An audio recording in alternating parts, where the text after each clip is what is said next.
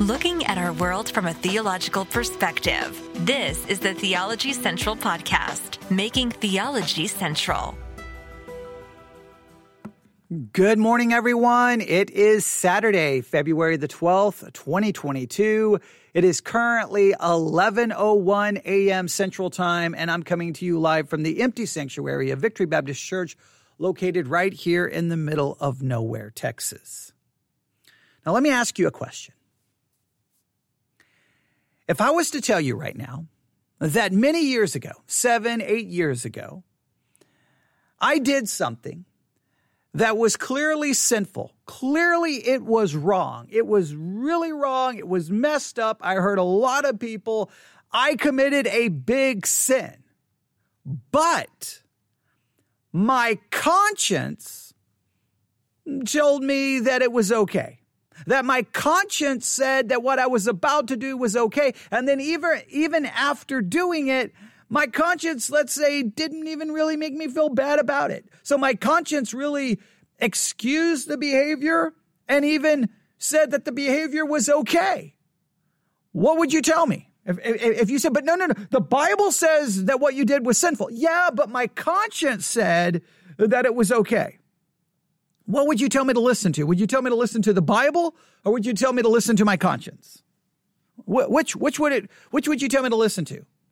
Now, I would assume 99.9% of everyone who will hear this would tell me, I think 99.9% of all Christians would tell me, no, the Bible says it's wrong. Who cares what your conscience says? Your conscience is wrong. Your conscience is mistaken. Don't listen to your conscience. But those very same Christians who would tell me, no, it doesn't matter that your conscience said that what you did was okay. It was a sin. The Bible condemns it. Those same Christians would turn around and then in other situations say, you have to listen to your conscience. You can't go against your conscience. So can you or can't you? Should you or shouldn't you? How accurate is your conscience? How binding is your conscience?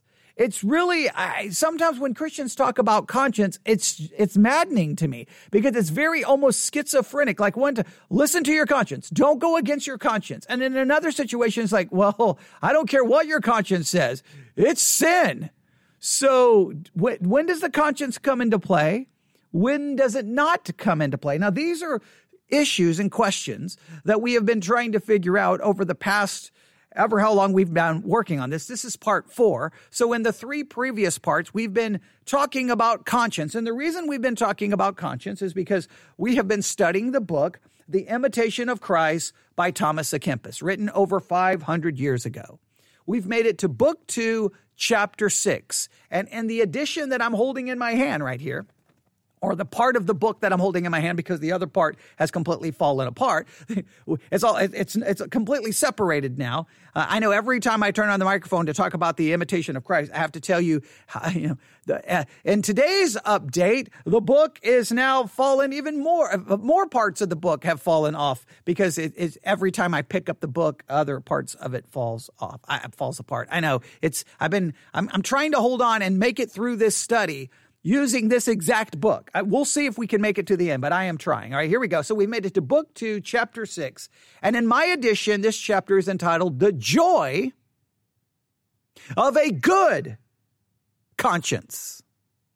Now, as soon as I read that, I'm like, well, wait a minute. So, all right, so this is implying, obviously, that you can have a good conscience or you could have a bad conscience. So which conscience do you have, a good one or a bad one? And if a good one is the one you're supposed to listen to and a bad one you're supposed to avoid, well, then that means you can't always listen to your conscience because first you'd have to hear what your conscience is saying and then determine if your conscience is good or if your conscience is bad. And then you either listen to it or ignore. Yeah, you see how confusing this is getting by the second? This is how this chapter begins. The glory of a good man is the testimony of a good conscience. And we believe that's a reference to 2 Corinthians 1:12. Listen to this. This is the paragraph. Have a good conscience, and you shall ever have joy. You shall ever have joy if you have a good conscience. A good conscience is able to bear much and is very joyful in adversities. An evil conscience is always fearful and restless. Now, immediately, it clearly establishes you can have a good one, you can have an evil one. All right, now, if you can have a good one, and if you can have an evil one, so then when should you listen to your conscience? Remember, conscience is defined as an inner feeling or voice viewed as acting as a guide to the rightness or wrongness of one's behavior. Conscience is a guide, and it tells you if your behavior is right or it tells you your behavior is wrong. It either condemns your behavior or excuses your behavior. So should you listen to your conscience? Don't ever go against your conscience. Don't ever go against your conscience. You hear Christians all the time. I can't do this. It would go against my conscience. And like the conscience becomes now, are you ready for this? The Pope. Now, I say that because what we did is because we're studying The Imitation of Christ by Thomas à Kempis. So Thomas à Kempis was a Catholic monk. Obviously, his understanding of conscience would be in line with the Catholic teaching.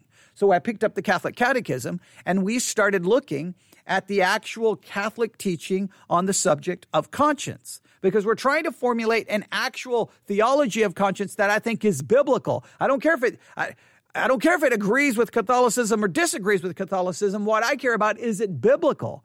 And what we found in the Catholic Catechism was, to me, an absolutely crazy statement. They say that conscience, this is what is said in the Catholic Catechism on page 439.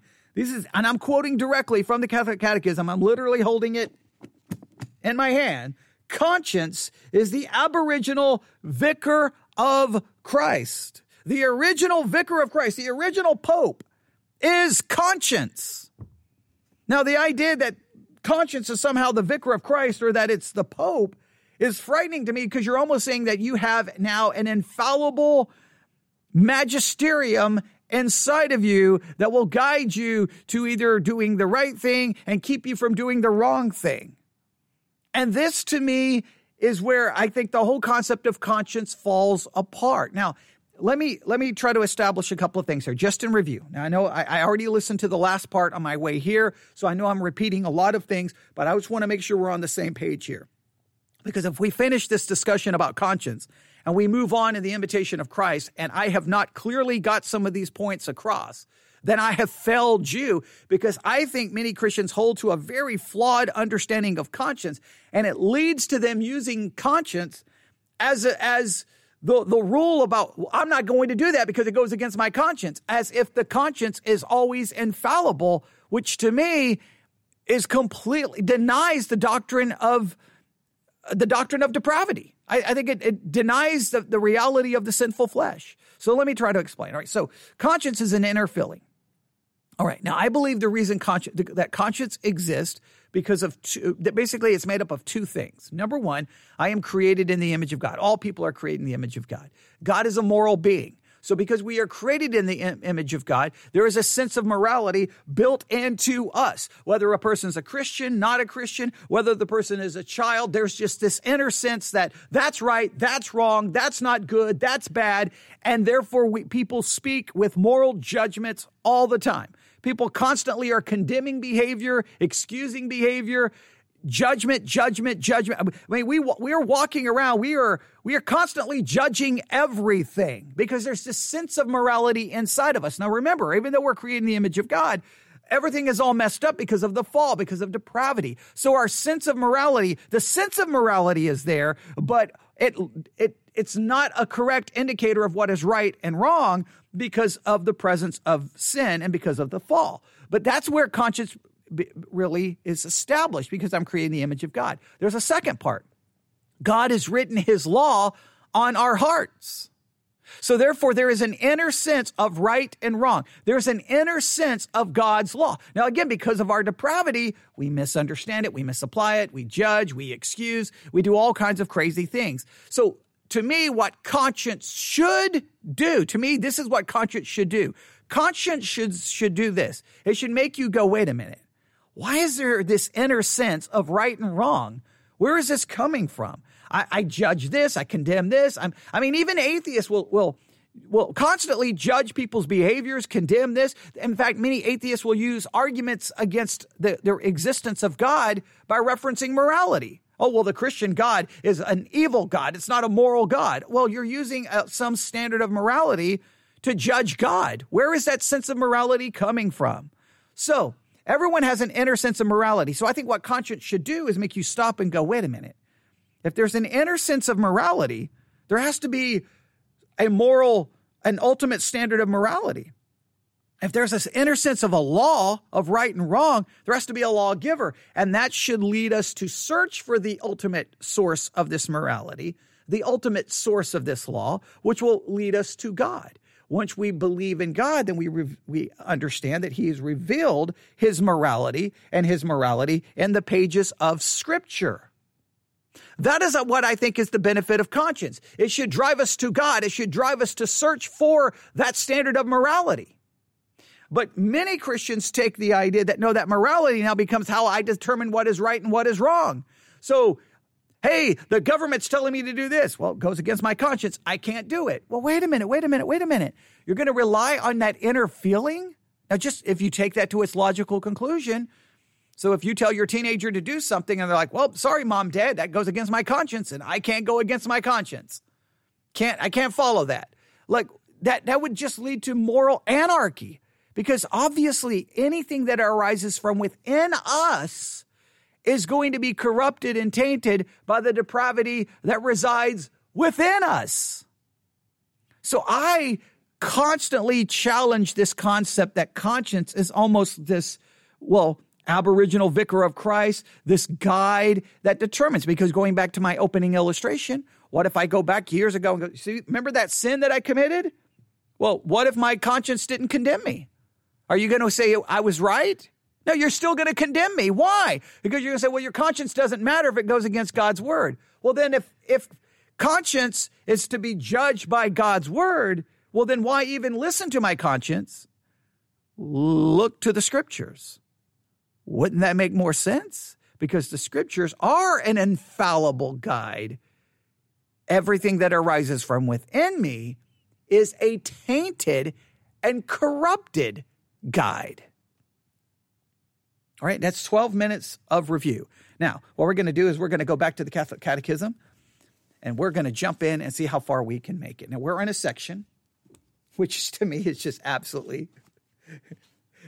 I have to laugh, because previously we're in section 2, page 440, paragraph 1783. And this section is called the formation of conscience. And I have to laugh. Anytime I open up the Catholic Catechism, and I had to study the Catholic Catechism in Catholic University when I was working on a degree in Catholic theology, and I've tried to teach from the Catholic Catechism, so I'm very familiar with it. But anytime I open this section, I just have to laugh, because the previous section basically told me, hey, your conscience, hey, that's the Aboriginal vicar of Christ. Follow it, trust it, obey it, listen to it. And then all of a sudden you get to this paragraph, and I'm like, slow down. There has to be a proper formation of conscience. So that means even if you have a conscience, you can't trust the conscience until you properly form the conscience. Well, let's see what they talk about the formation of conscience. Here we go. Conscience must be informed and moral judgment enlightened. So everyone has a conscience. However, you can't trust the conscience until it's informed and moral judgment enlightened. Okay, well, what's going to inform the conscience? What's going to bring about enlightenment to moral judgment? What's going to be the source that's going to supposedly fix my conscience so that I can supposedly trust my conscience? I think you'll see where this is going. Here we go. A well-informed conscience is upright and truthful. So the only kind of conscience you can trust is a well-informed conscience, or a well-formed conscience, I should say. A well-formed conscience. It formulates its judgments according to reason in conformity with true good willed by the wisdom of the Creator. The education of conscience is indispensable for human beings who are subjected to negative influences and tempted by sin to prefer their own judgment and to reject authoritative teachings. So the Catholic is going to perspective is going to be unique. So what you need to have a well-informed conscience in Catholicism is you need the church. Because see, without the church, you won't have a well-informed conscience, and then your conscience may lead you to reject the teaching of the church. So in a roundabout way, is it my conscience or is it the teaching of the church? If the teaching of the church is the infallible guide, then why, like, it just seems like, no, here, it seems weird. It's like, okay, this is true within Catholicism and it is true even within Christianity. Catholicism says, look to the teaching of the church. That will inform your conscience. Okay, well, if I've already got, in a sense, the infallible guide, which is, say, the teaching of the church, which would include the Word of God, then why do I need to worry about trying to fix my conscience? I have to constantly look to the thing outside of myself. Christians, same thing. If the Bible is the sole authority, the infallible Word of God, the standard, then why am I looking to my conscience? Why not would I not look to that which is infallible? Because again, everything in me, no matter how well informed it is, no matter how much I try to build up my conscience, it's never going to be perfect. It's never going to be infallible because it's within me. It's just so weird. All right, I'm going to go through these quickly. Next, the education of the conscience is a lifelong task. From the earliest years, it awakens the child to the knowledge and practice of the interior law recognized by conscience. Now, please note, they almost say that this even gets more complicated. They're like, there's conscience inside of you, but there's also an interior law. And conscience recognizes the interior law. I think conscience is made up of the interior law. I don't see the interior law as separate from the conscience. I think the conscience is made up of the fact that we are created in the image of God and God has written the law on our hearts. They almost want to make it as a separate thing. And that just to me leads even to more confusion, but okay. Prudent education teaches virtue. It prevents or cures fear, selfishness, and pride, resentment arising from guilt and feelings of complacency born of human weakness and faults. The education of the conscience guarantees freedom and engenders the peace of heart. Now, this goes with the idea, and I think this is very prevalent within our culture, and to be honest, I think it's very prevalent even within the minds of many Christians, which to me is just insane. The concept goes something like this. You take an individual there. Here's a child. Now, if you teach them correctly, you give them a well-informed conscience, you teach them virtue, they will grow up and they will be virtuous. They will be godly. They will be holy. They will be right. They will do the right thing. And I will argue that no, teaching virtue doesn't guarantee anything because they are depraved sinners. Cain was taught the exact same things Abel was taught. Cain killed his brother. Okay? Joseph was taught the same things his brothers were taught, and his brothers wanted to kill him. Okay? I mean, we can go on and on and on and on and on and on and on and on. Israel was taught virtue. They had God leading them. They were giving God's law. They had Moses. And they turned to idolatry and rebellion over and over and over and over. You can teach all the virtue in the world. You can teach all the rules in the world that will not change the depravity that resides within one. Now, I'm not saying you don't teach virtue. I'm not saying you don't teach right and wrong. You teach right and wrong. You teach, and then this is what hopefully, this is the way I see it. You teach right and wrong. You teach the law of God, in order, hopefully, that it will lead to conviction when they violate it, which will then drive them to the only solution, which is Jesus Christ. But you can teach all the virtue in the world, and it doesn't, I mean, you're telling me virtues and laws and right and wrong hasn't been taught throughout the entirety of human history? But yet human history is filled with murder, rape, lying, deceit, sin, selfishness, because we are depraved sinners. Like, it's almost like depravity stops existing in the minds of so many people. Well, if we taught virtue in this country, things would be better. We need to go back to the days when we taught virtue. Yeah, go back to the days when you taught virtue. Oh, you also denied, I don't know, people of a different race civil rights. I don't know. We enslaved human beings and purchased them as property. I don't know. We took people who was originally here and put them in, on reservations and took their land from them. I mean, I can go through all the horrible things that occurred when we were supposedly teaching virtue, okay? Because no matter how much virtue you teach the human heart is depraved. It is wicked. It's deceitful above all things. I'm not saying don't do it, but it's just this idea that you can resolve all the problems if you just give people a good education that is virtue-based, morality-based. Then everything will be fixed. Yeah, okay. The Catholic Church that teaches morality and virtue, right?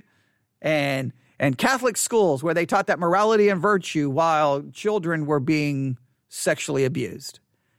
And the hundreds and hundreds, thousands of children abused. I mean, that scandal is absolutely horrific.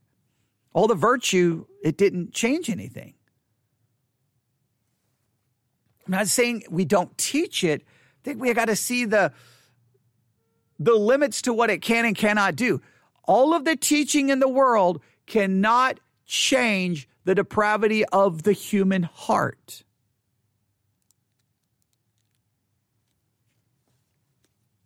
Paragraph 1785, in the formation of conscience, the word of God is the light for our path. There we go. So they're going to point you to the word of God.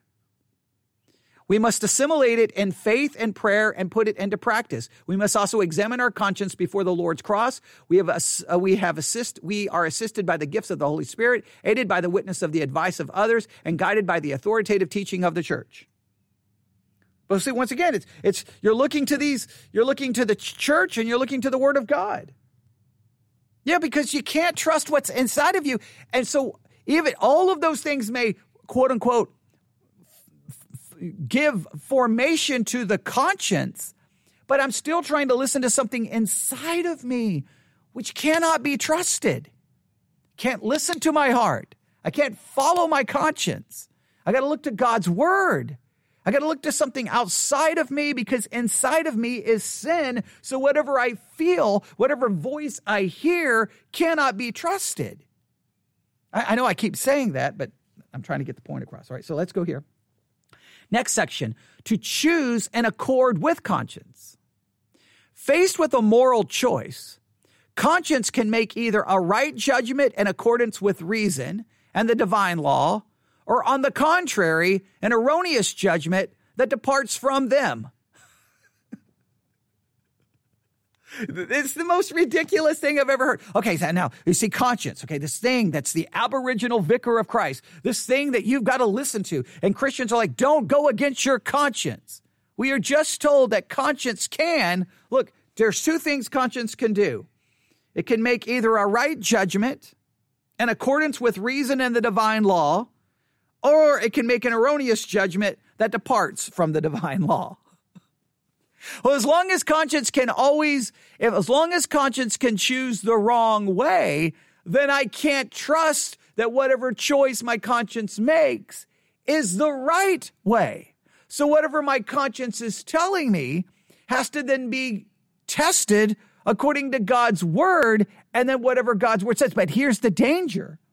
If I'm trying to go with my feeling and go, well, I feel that this is okay, and you start with your feeling, guess what you'll do? You'll then go to God's word and interpret it in light of that feeling.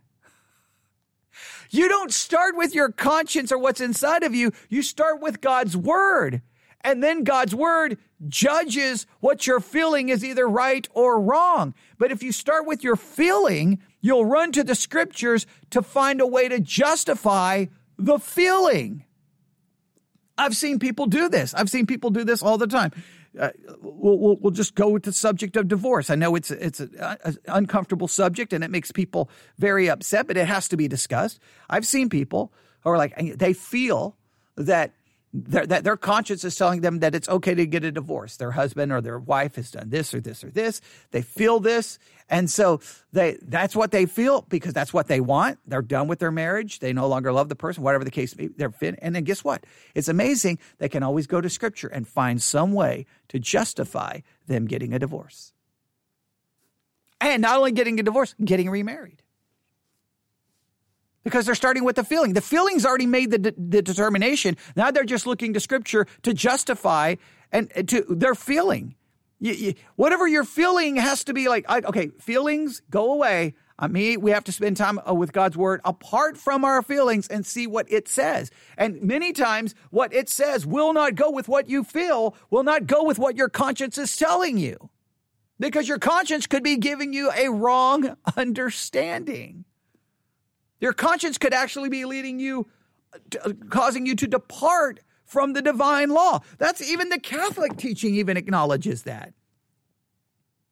Next paragraph, 1787. Man is sometimes confronted by situations that make moral judgments less assured and decision difficult. But he must always seriously seek what is right and good and discern the will of God expressed in the divine law. Now, once again, this is so ridiculous. So sometimes you're going to be with these very difficult moral decisions and you're not going to know what to do. But wait a minute. I thought the conscience was the aboriginal vicar of Christ. But in these situations, what you're going to have to do is you're going to look to the divine law. Why wouldn't I always look to God's law? Why wouldn't I always look to Scripture? Now, sometimes Scripture, I do agree. Yesterday, we were having a discussion in the Theology Central Discord channel. Very good discussion about some things related to the podcast episode that I did in regards to Jesus supposedly healing a man's boyfriend, all right? And we got into a discussion about, so as a Christian, can we support this or can we do this? Can we do that? And everyone had different opinions. There was very different opinions and different perspectives. And I had a certain perspective, and I tried to acknowledge what I think influences my perspective. A lot of it's because of working in the medical world. I tried to acknowledge what is influencing my perspective. But I think we could all agree that in some cases, Scriptures don't give us the precise, exact answer on what we are to do. Sometimes Scripture gives us the general principle, and then we're like, okay, what do we do in this situation? And there's going to be lots of different feelings. But here's what happens. Christians will come along and say, what? My conscience. And then as soon as their conscience says what is right and what's wrong, then that basically becomes like, well, then it has to be right or wrong. But what if your conscience is wrong? What if your conscience is wrong? Because clearly the possibility that your conscience can be wrong is not only a probability. To me, it's likely because of the sin that lies within you, the flesh that lies within you. So even here, the Catholic Catechism is like, you have to look to the divine law. Why not just start with the divine law? Stop trying to figure out the inner feeling and look to the external Scripture. Or stop looking for an inner feeling and look to the external standard. Paragraph 1788. To this purpose, man strives to interpret the data of experience and the signs of the times, assisted by the virtue of prudence, by the advice of competent people, and by the help of the Holy Spirit and his gifts. Look at how utterly confusing all of that is. So to this purpose, when we're trying to figure out what to do, we strive to interpret the data of experience, the signs of the times, assisted by the virtue of prudence, by the advice of competent people, and by the help of the Holy Spirit and gifts. In other words, you're trying to figure it all out, and it just seems like, look, all I know to do, the only thing to me that makes any sense is like, okay, what does God's word have to say in regards to this subject? And don't go beyond what it says, but don't fall short of what it says. In other words, sometimes we see this in Jewish history, right? They had the commandments of God, but okay, well, all right, you have a commandment about the Sabbath, but okay, so I can't do what on the Sabbath? So then the Jews came along to basically create hundreds and hundreds of extra laws to try to help people know exactly what to do. You can't start adding things to God's word, but you can't subtract things from God's word. All you have is here's God's word, and we've got to do the best we can to live in accordance with that. And not everything may be clear, but it's far better than trying to listen to some inner voice, trying to figure out a feeling and an emotion. Because I guarantee you, there's times your feelings and most of the time, your feelings and emotions are not a trustworthy guide. Paragraph 1789. Some rules apply in every case. Now, here's what supposedly applies in every case. So in other words, they've given you this very subjective way of trying to figure out what's right and wrong, already telling you can't always trust your conscience, and telling you have to look to the divine law, but also you got to try to figure out the data of experience, signs of the times. They've given this thing that's very subjective. So now they're going to come along and say, here's some rules that will apply in every case. So here's the rules that will apply in every case. Number one may never do evil so that good may result from it. All right, so you can never do evil so that good may result from it. You can't do evil so that good may result. You may say, well, this action may be wrong, but good will come from it. So in a sense, the end justifies the means. You can't live your life that way. The end doesn't justify the means. It doesn't work that way, right? Even though you're trying to do good in the end, what you're doing matters, and you can't do evil to get good from it. All right, I think I'm glad they're giving us that rule. I'm glad they're giving us that rule, but then why am I listening to conscience? See, it's like, listen to your conscience, but here's the rules you need to apply. It's like you can trust your conscience, but you really can't trust your conscience. All right, so you can never do evil that good may result from it. Number two, the golden rule: whatever you wish that men would do to you, do to them.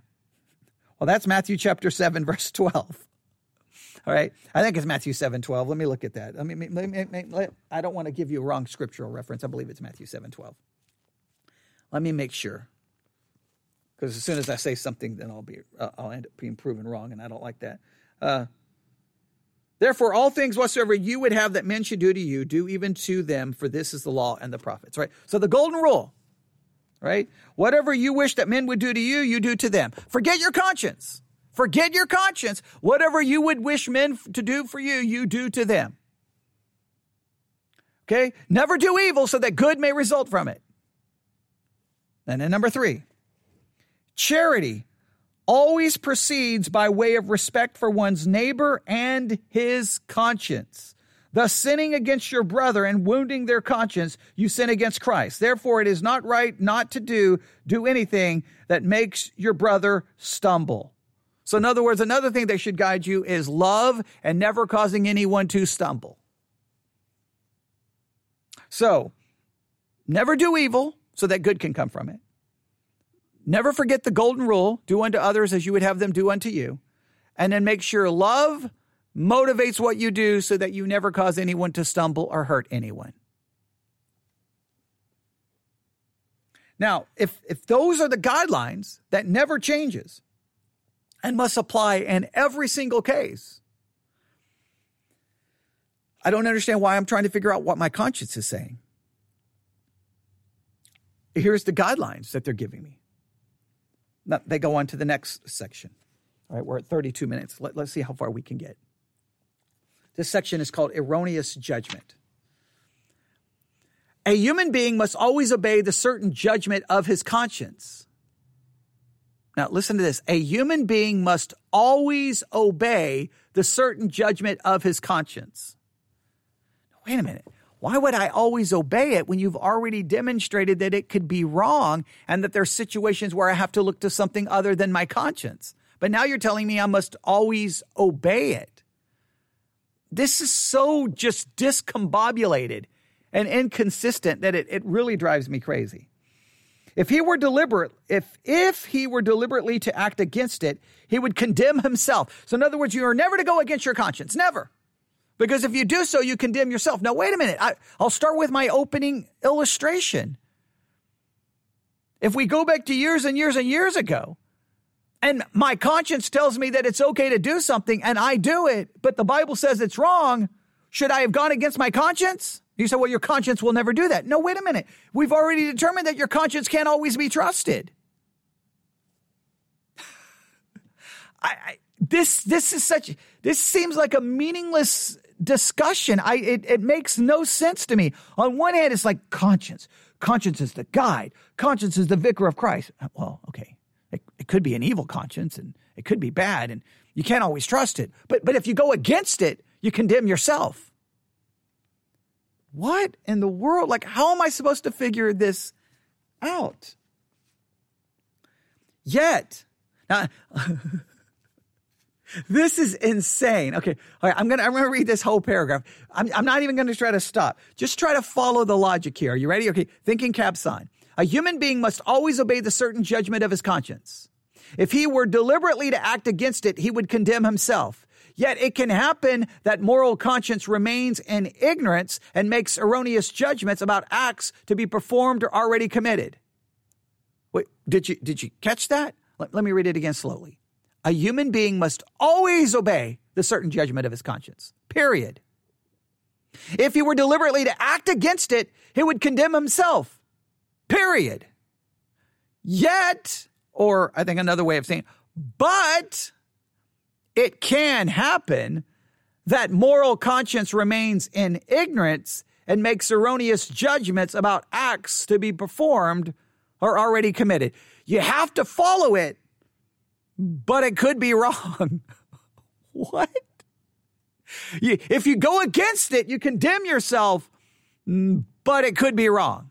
So if I go with my conscience, I'm not condemned, even if my conscience is wrong? Because to go against my conscience condemns me. I'm not following the logic here.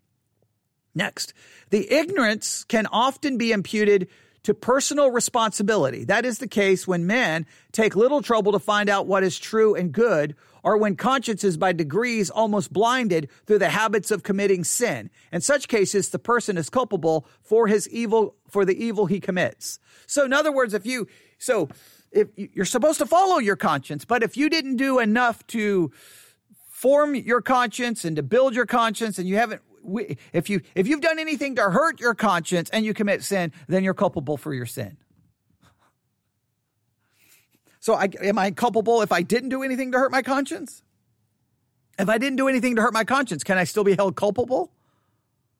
This is as subjective can be. This drives me crazy.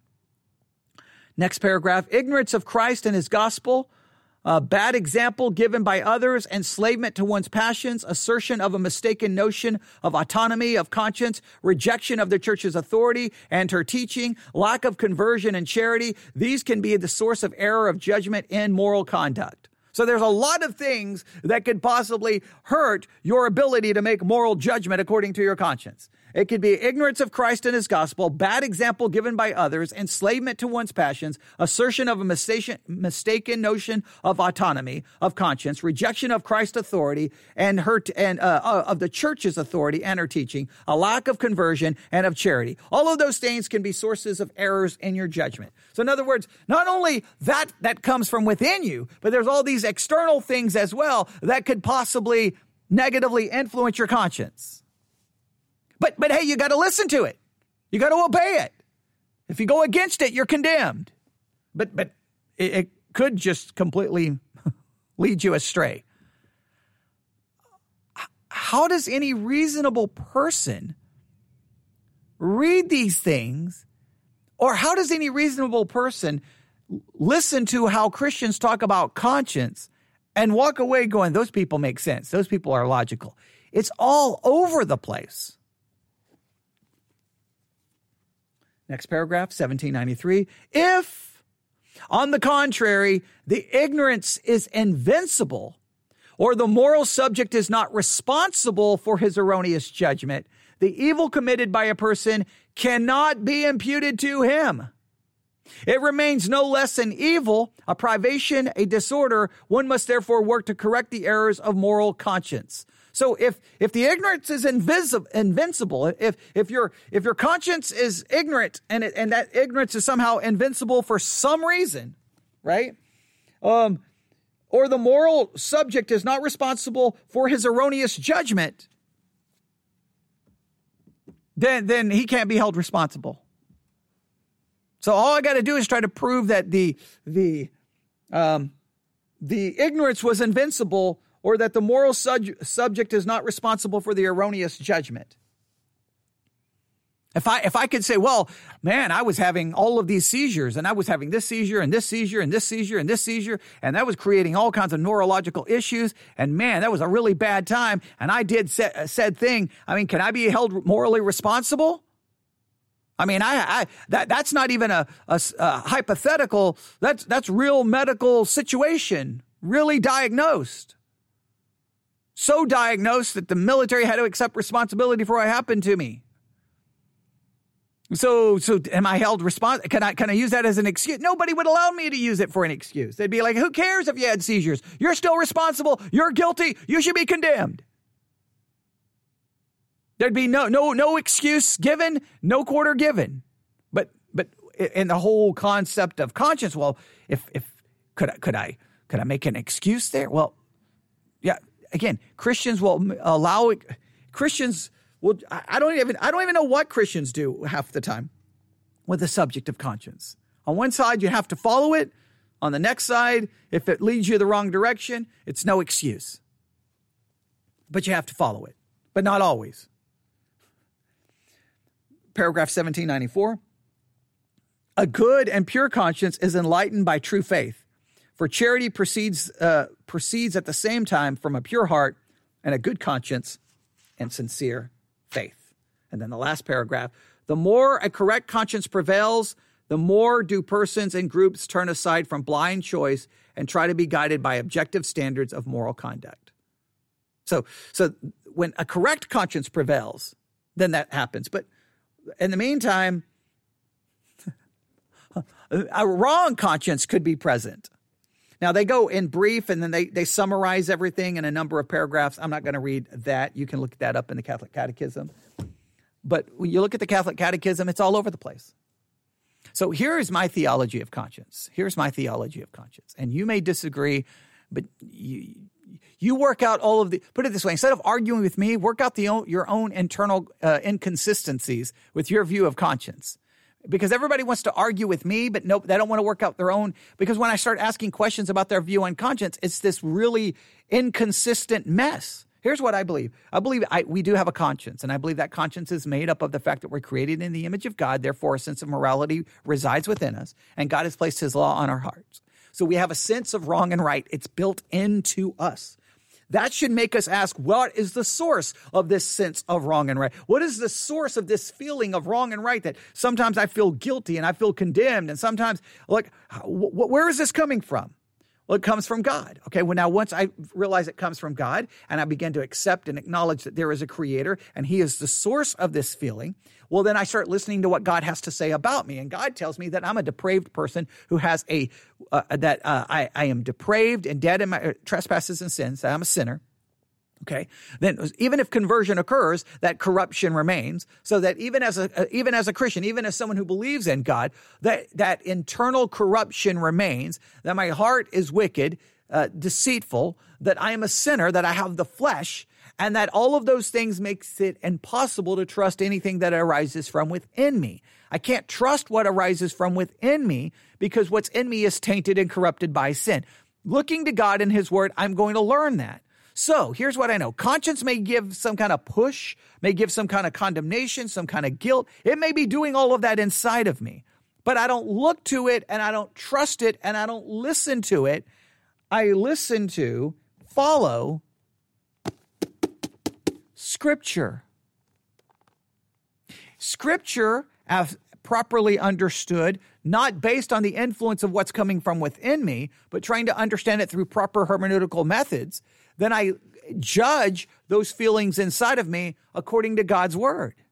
And if God's word says that feeling is right or that feeling is wrong or that feeling is telling me to do something, I judge it according to God's word. God's word is the thing that determines what I do and what I don't do, not an internal feeling, which I think will mislead you and cause you nothing but problems. And you'll hear Christians justify their action based off their conscience. Well, I don't feel guilty about that. I haven't been condemned by that. I don't feel guilty about that. Well, congratulations. Let's take that to its logical conclusion. Anytime I don't feel guilty about something, you can't condemn me. But you will condemn me. You will condemn me if I go against God. It's really weird. Like sometimes conscience can determine what you do, and then other times conscience can't determine what you do based on what other people tell you. And it's like that. It's so subjective. It's so subjective. Now, that will bring us back to chapter 6 and our next episode, the next time we're back here studying the imitation of Christ. And we'll finish chapter 6 of the imitation of Christ. Book 2, chapter 6, a different chapter 6, not the chapter 6 of book 1, but chapter 6 of book 2. We'll finish this, and we'll see if he has anything else to say about conscience. I know I took a massive detour there, but anytime I come across conscience, I usually go down this path and challenge it, because I hear Christians constantly use this as an excuse, and it just makes no sense to me. It's like, well, my conscience tells me that I shouldn't do that. Well, and you trust your conscience? Doing it, is it go against Scripture? What would Scriptures tell you to do? And Scripture is hard enough to figure out, right? Trying to interpret Scripture, trying to know how to apply, that's complicated enough. Obviously, 2,000 years of church history demonstrates that. Add in trying to figure out what you're feeling, what your inner something is telling you what to do. Man, that just leads to mad, crazy being subjective. All right. Okay. Well, thank you, Will, for the thumbs up. I hope this makes sense. I know it goes against everything. I forgot. We'll probably look up a couple of scriptures. There are some scriptures that would seem to really tell you to follow your conscience. I understand that.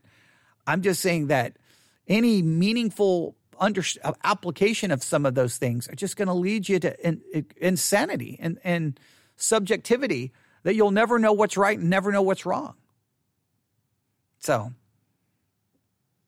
and I will argue that just let's remember, before people had God's word, before people had the word of God, all right, you got to always remember that in some situations in the Bible, they don't have a completed Bible yet. They don't have a completed Bible. All right. But we do. So I'm not gonna put myself back in a position. I'm not gonna put myself and try to live like people did before they had a Bible. I have a Bible. And we believe this is the infallible, inspired Word of God that is perfect, preserved, and it is the authority. So I'm not going to put myself back trying to figure out, well, what did they have to do before they had a Bible? I don't have to figure, whatever they did, wonderful. I don't have to go back to that. And trying to figure out what your inner conscience is trying to say seems to be an exercise in futility. So there we have it. We've at least finished that. I could have read I love the way the catechism at the end of a chapter, they give you they give you these specific paragraphs that tries to summarize everything. It's a good tool for teaching the catechism, but I didn't feel like going through that because it can literally take another episode to work through their summary. But you can look that up if you need to. All right, I'll stop right there. Thanks for listening. Everyone have a great day. You can email me, newsif@yahoo.com, newsif@yahoo.com. God bless.